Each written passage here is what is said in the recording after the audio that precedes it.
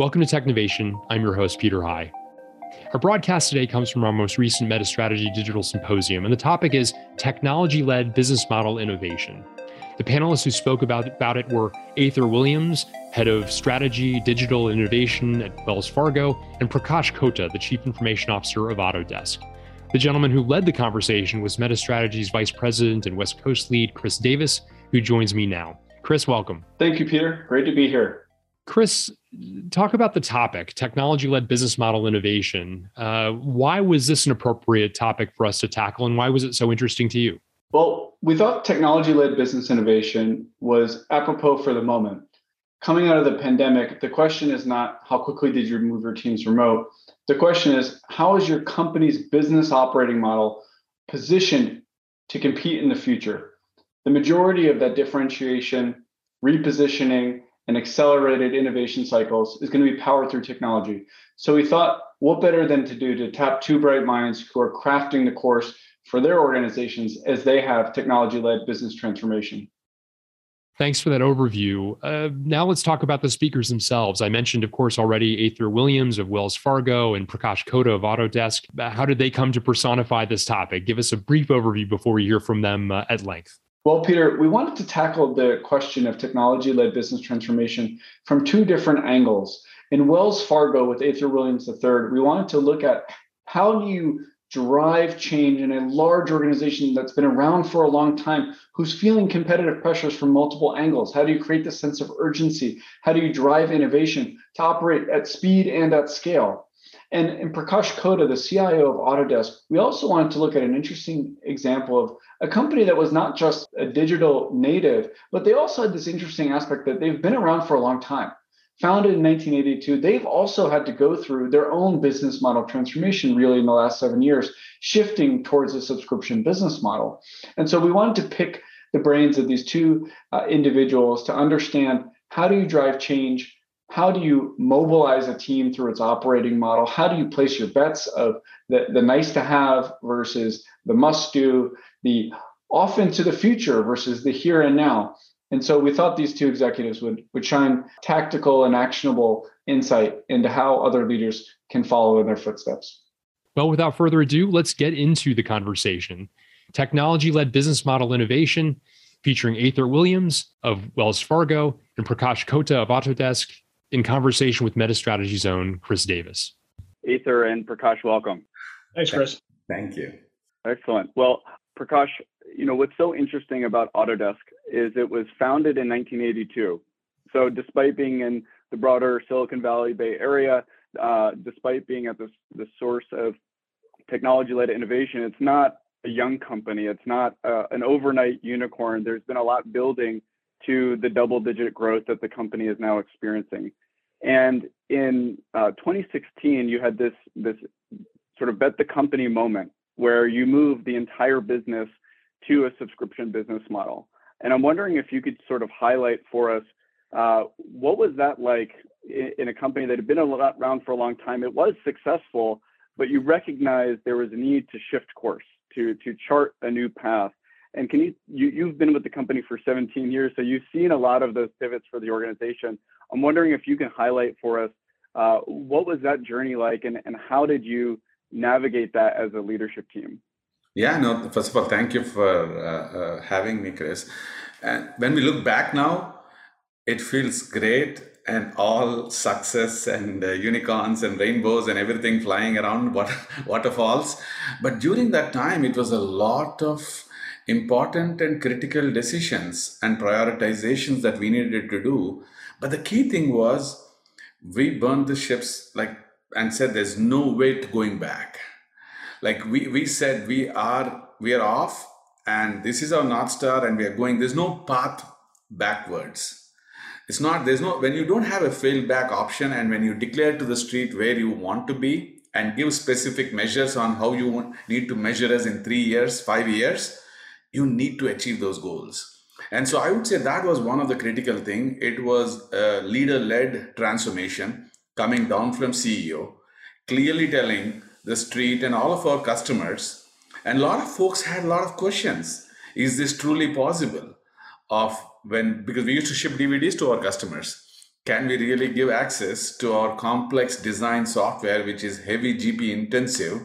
Can we really move those things to the cloud? And can customers download from there and access it as they do? And can we give continuous value?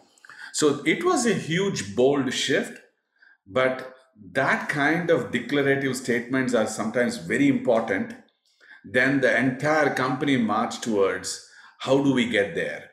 And that's what we are right now. We've achieved the goal and successfully completed being a subscription company on the other side, and now embarking on a huge growth strategy. Ather, I'd like to connect that. Obviously, Wells Fargo, $80 billion plus organization, multinational, many different business units in B2B, B2C. You yourself had a major P&L responsibility before taking on this purview across the bank. How do you think about, you used this term in your interview with Peter in January called what historically used to be the providence of the bank is now up for grabs. There are people sort of approaching that. And I thought providence was such an interesting word of, sort of implies a historical entitlement, like that we had a barrier to entry, it was hard to replicate. And now people are nipping at the long tail, as you've pointed out. So in your role with such a vast purview, how do you create urgency when things are generally fairly successful? And how do you go through that process of identifying the innovation opportunities in such a wide consideration set? Yeah, Chris, thanks. Well, first of all, thanks for having me. And it's Prakash, it's great to meet you virtually. The financial services industry is going through a massive amount of change. And you have to step back and think about, all right, what are the couple things that have changed? So one is I mentioned in my conversation previously with Peter, one of the big barriers to entry in financial services was just tech spend. So, we spend somewhere in the order of $10 billion a year on technology between running the bank and changing the bank. And that's because it's hardwired to big data centers, it's siloed by product. Now, in the last, call it, 7 to 10 years of migration seriously to the cloud, you can stand up a banking instance overnight. Like that's no longer a barrier to entry. And then candidly, the regulatory environment has changed as individuals have wanted, and companies have wanted to do more and have more control over their financial life. They want new experiences, and the regulators have been willing to let that happen. So it's really forced us to think differently about how we really deal with our clients. And it's made us go from a much more inwardly focused company where we're focused on our products to how would we go very outwardly focused and look solely at our clients. And when you look at the clients, whether the companies or individuals, you see some really big changes that have happened over the last few years. Everyone's been saying that branch banking was going to die, and that's been going on for the 30 years I've been in banking.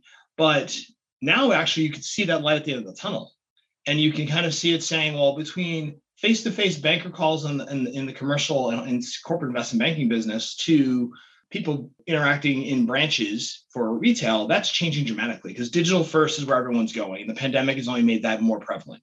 Even my 80-year-old parents bank on their phones now. And that's a huge shift. It didn't happen. We've had 10 years of progress in the last 3 years. So now for the point for Wells Fargo, mobile is our most engaging channel with our clients by a factor of 10. And so it's where we're dumping all of our resources in that. Customers also are really thinking about, journeys versus products. Banks, traditionally, you built a product like the credit card in the 50s, and you just, tweaked it over decades. Now people are saying, I want to buy something, but I don't want to use your credit card. I want to use my bank account. I want to use buy now, pay later. So they're really thinking about how you solve that problem differently. So the mindset shift we've had to create is, look, payments are a huge part of what we do. That space is changing greatly. And so by getting our CEO and our CFO to understand the importance of that to our retaining our customer franchise and supporting our 70 million clients, that's critical. We look at that change, you can now say, okay, there's a case for us to do something different. And then how do we start going down that path and find the places where we can disrupt ourselves in a way that's accretive, but versus just purely destructive? And that's been a mindset shift. And candidly, it's been a lot of time for me to go around talking to individual P&L owners, client bankers, and understand that the future is different. And it's not about, change or die, but it's like, if we change and we change now, we can actually grow share. And that's really been the important change. Yeah, I think that's what you said is so interesting, Ather and Prakash. I want to sort of link that for you, where Autodesk was with AutoCAD, it was basically the equivalent of the Band-Aid or the Kleenex. It was like the only 3D design software for decades. And now obviously there's other players, and the company has expanded from architecture, engineering, construction into additional adjacencies around product design, media and entertainment. But how do you keep that fire lit? How do you take what you've done well from a business model platform around subscription, around your channel partners, and as Aether put it, be accretive to what you've already built, not sort of throw away or create unnecessary waste or duplication, but also not be complacent, because I think that's such a dangerous trap when you have recurring revenue as a software company, or you have a book of deposits as a bank, that we can fall into this complacency. And so how's Autodesk thinking about staying on the balls of your feet to keep that innovation cycle moving forward? Yeah, no, I think, see, as Aether mentioned, right, I think it is very, very important to understand the customer expectations are continuously evolving and changing. Like he said, the new way of engagement is mobile. So which means they need to understand and start operating and giving value through that channel. So the channels are evolving. And similarly for us, with the subscription model, while it is definitely recurring revenue is the one aspect of it, it's also continuous value that we need to give, because customers also have a choice. If they don't get value, if they get value, there is a recurring revenue. That's the positive side, which means we have to be on toes. And it's not about just adding features to the products and shipping it to the customers. It's understanding how customers are using our software and what is important for them and where can we remove friction so that they can do their job effectively. So it's a lot of focus on value addition rather than just features.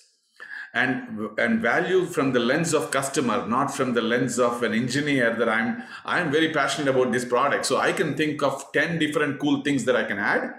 But if they are not valuable for you, Chris, the customer, then what is the real reason of doing it? So I think our mindset has shifted to really put the lens of a customer and the expectations, and it's a continuous engagement. It's not a one-time thing. And that's what makes it fun as part of this job.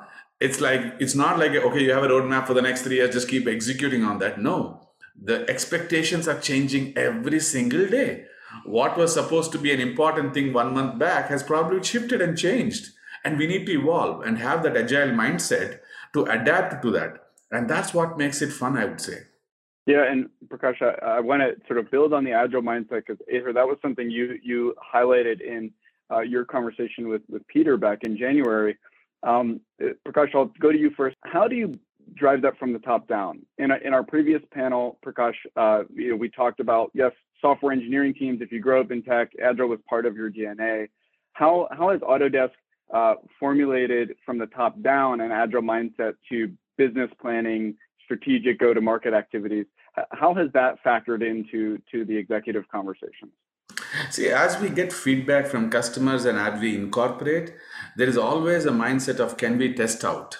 Because whatever we are developing and delivering, rather than trying to do it global rollouts and launches, if we think a particular capability, can we turn it on and see if it is truly adding value? And can we get feedback? So that is continuous engagement that happens with the user and the stakeholder who is probably having a strategy and vision to launch something, and the engineering team to develop it. So, and some of these things could be, I'm still testing it out, or a prototype. And that's the true agile mindset, because sometimes the visualization of what a stakeholder is thinking could be different from what engineer understands and develops and deploys. And we don't want to have a 9 months go by to find out that's not what I look for. And so I think it's a concept of trying it out and understanding who the user is and what is your TAM, and testing it out. If it makes sense, oh, we thought it will make sense, but it not, then can we turn it off and move forward? So that's the true agile. And not every feature or capability that we think will click. But can we get metrics? It's not just about projects going live, but after going live, are we seeing value? Are people using, adopting? If not, we should also start turning things off. Otherwise, it will start creating more complexity to the user. So it's an overall agile mindset of how the requirements or feature asks come, how we develop, how we see them used, and how we tweak it. So it's an ever-going cycle is what I would say. Yes, thank you, Prakash. And Ather, I would like to sort of pivot that to you because we joked about this. We could spend a whole hour talking about how do you change the direction of a battleship, but you use the term, we have to find opportunities to disrupt ourselves. And you have this unique purview looking across the bank. How do you make that justification for, hey, this is something that's worth doing? And then what are the metrics you use to justify financially, this is something worth testing? But as Prakash was talking about, what are the metrics that you then use to say, okay, not going to work, we're not going to spend good money after bad? How do you think about that calculus of placing your bets in an iterative, agile fashion? Yeah, it's a bit of art and a bit of science. If you pulled our CFO in here, he would say that. Look, I think that there's a couple things we've had to do. One, you have to size both the market and also the kind of what we earn in it, where our market share is and where our upside is. So what our opportunity is. And then Kelly, what we have to lose. And so when I think about as a bank of our size, scope, and scale, payments was one of those areas that was very clear that it's a significant part of our top line and bottom line. And it's a place under, great transformation. So it's an area we have to ring fence. And then we have to then go and dig in and look at it and say, all right, I had to look at it from a financial side, understand what way the gain and lose. But then I also had to look at the organization and figure out, all right, where are we ready? Or where are we advantaged to change? Where do we have, we're not as mature. And so, if we cannibalize it, it's okay. And we can show we can do something different on top of it versus places that are, basically the cash cows that we really don't want to break this down because it has to fund that future innovation. So it's a delicate balance, but then you also have to find the third dimension, that Z-axis, which are who are the people who have the right skills to help you do this? Because I need people who understand the business as well as understand the core technologies, be it cloud, AI, how APIs are leveraged, how ecosystems work, how platform models work, and then can really lead a cross-functional team to really help get everyone flowing, because that's usually the gap, is you have a business leader who understands the as is and how it currently works, but doesn't think about the future. And you have engineers who are constantly thinking about the future, or as Prakash is talking about, thinking about features they could add, but don't understand how the business works or the client values. You got to bring all that together into a domain that you can then experiment on and show some results. We started, our journey with the digital factory. Everyone was still skeptical that branches were going to be a significant part of the future forever. And we said, well, they are today, and they're probably going to be for another 5 or 10 years, but they're not going to be forever. When my children who are in their, teens and 20s have families of their own, they're not going to be going to bank branches. Right? It's just not going to happen. This is not how they grew up. They grew up on phones. And so we have a journey to make. So we start with Digital Factory and my team, and then we're sort of morphing it to, okay, now we can run this front to back in certain places. There's certain businesses, client sets where, let's try that. And so we're sort of, slow stepping the organization along. But again, Wells Fargo is a 245,000 person organization. So it's moving an army. And so you have to sort of do it deliberately, but give them direction and give them proof points. Those proof points are, we have integrated OKRs across all of our businesses. And we use those to really check in with the leaders quarterly and say, are we achieving the things short-term you need to drive the budget? And longer term, there's the proof points between client satisfaction, usage, et cetera, that say these things matter. And so we track, I get a daily report on, we just launched a new product yesterday. And so I get daily reports on what's adoption look like.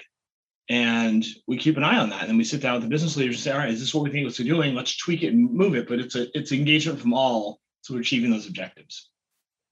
Yeah, I love that. I think what's so interesting about your role is you have strategy and innovation. I think there was a decade there where people created chief innovation officer roles that were out doing skunk works. And what you articulated in your response is that healthy tension of, keep the cash cow going so you can fund innovation, have OKRs so that for the existing paradigm, we maintain focus on what the key results are for the organization, the 200,000 people who aren't working on the net new just yet, and not lose sight, not get complacent. Don't let someone else get that next tranche of value proposition and own the mobile space. And you talked in your interview with Peter in January just about how important mobile first becomes, not mobile only, but mobile first. And so I'm personally, as a 3-decade customer of Wells. Very excited about what y'all are up to, and excited to see the next round of innovation coming to my mobile phone soon. So Ather, thank you so much for joining us.